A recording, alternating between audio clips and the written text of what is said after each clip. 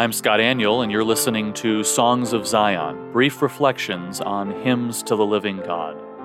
The Apostle Paul concludes the opening greeting of his first letter to Timothy with a beautiful doxology that says in 1 Timothy 1:17, "To the King of the ages, immortal, invisible, the only God, be honor and glory forever and ever. Amen." Scottish pastor and hymn writer Walter C. Smith used this doxology as the basis for his hymn, Immortal, Invisible, God Only Wise, penned in 1867. Hymns about God tend to focus on his communicable attributes, that is, those attributes that we humans, especially we Christians, can share, things like his love and his mercy and his grace. We tend not to focus on his incommunicable attributes, those attributes that are true of God and God alone. Yet this hymn is an exception. Smith uses 1 Timothy 1:17 to stimulate a beautiful meditation upon the immortality and invisibility of God. He is inaccessible, hid from our eyes. He is the Ancient of Days. He is almighty.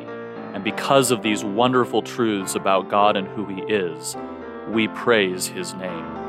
He is unresting, he is unhasting, he's silent as night, he needs nothing, he does not waste away, he rules over all things. He is the Father of glory, and he is robed in the splendor of light.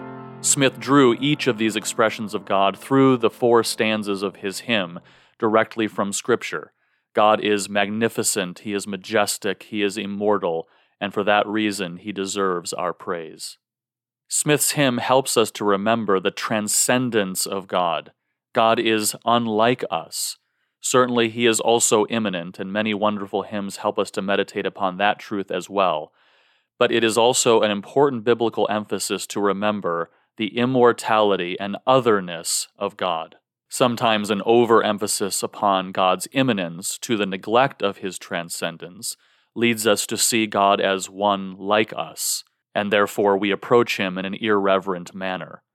A hymn like Immortal, Invisible, God Only Wise helps to restore the balance of remembering the holiness, justice, and immortality of the sovereign creator of the universe. This leads us to approach him with reverence and awe, as the author of Hebrews commands at the end of Hebrews chapter 12, "For our God is a consuming fire." And yet in his last stanza, Smith does call God our Father, drawing us back to a recognition of his immanence. He is full of glory, he is robed with light, the angels adore him and cover their eyes because of his splendor, and yet, leading into the last line, we cry out, "O help us to see, 'tis only the splendor of light hideth thee." It is our relationship to God through Christ that allows us to see the glory of God, despite our finitude and despite our sin. The tune, Saint Denio, is well suited to this text. It is in a straightforward bar form, A, repeating the material A, and then contrasted with a B material, that allows the tune to be easily sung. Most of the melody skips in thirds, making it very accessible, as does the repeated musical material, which both makes this easy to sing and reminds us of the infinitude of God. The tune begins almost as if it is in process. There is a feeling of entering into eternality as the tune begins. And then the same musical material that began the tune also ends the tune, bringing us back full circle and again embodying the eternality and immortality of God.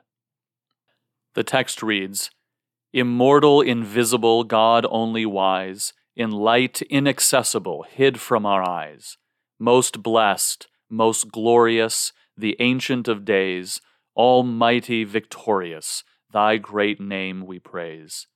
Unresting, unhasting, as silent as light, nor wanting nor wasting, thou rulest in might. Thy justice like mountains high roaring above, thy clouds which are fountains of goodness and love. To all life thou givest, to both great and small. In all life thou livest, the true life of all. We blossom and flourish as leaves on the tree, and wither and perish, but naught changeth thee. Great Father of glory, pure Father of light, thine angels adore thee, all veiling their sight. All praise we would render. O help us to see 'tis only the splendor of light hideth thee. You can download this hymn, Immortal, Invisible, God Only Wise, at classichymns.org.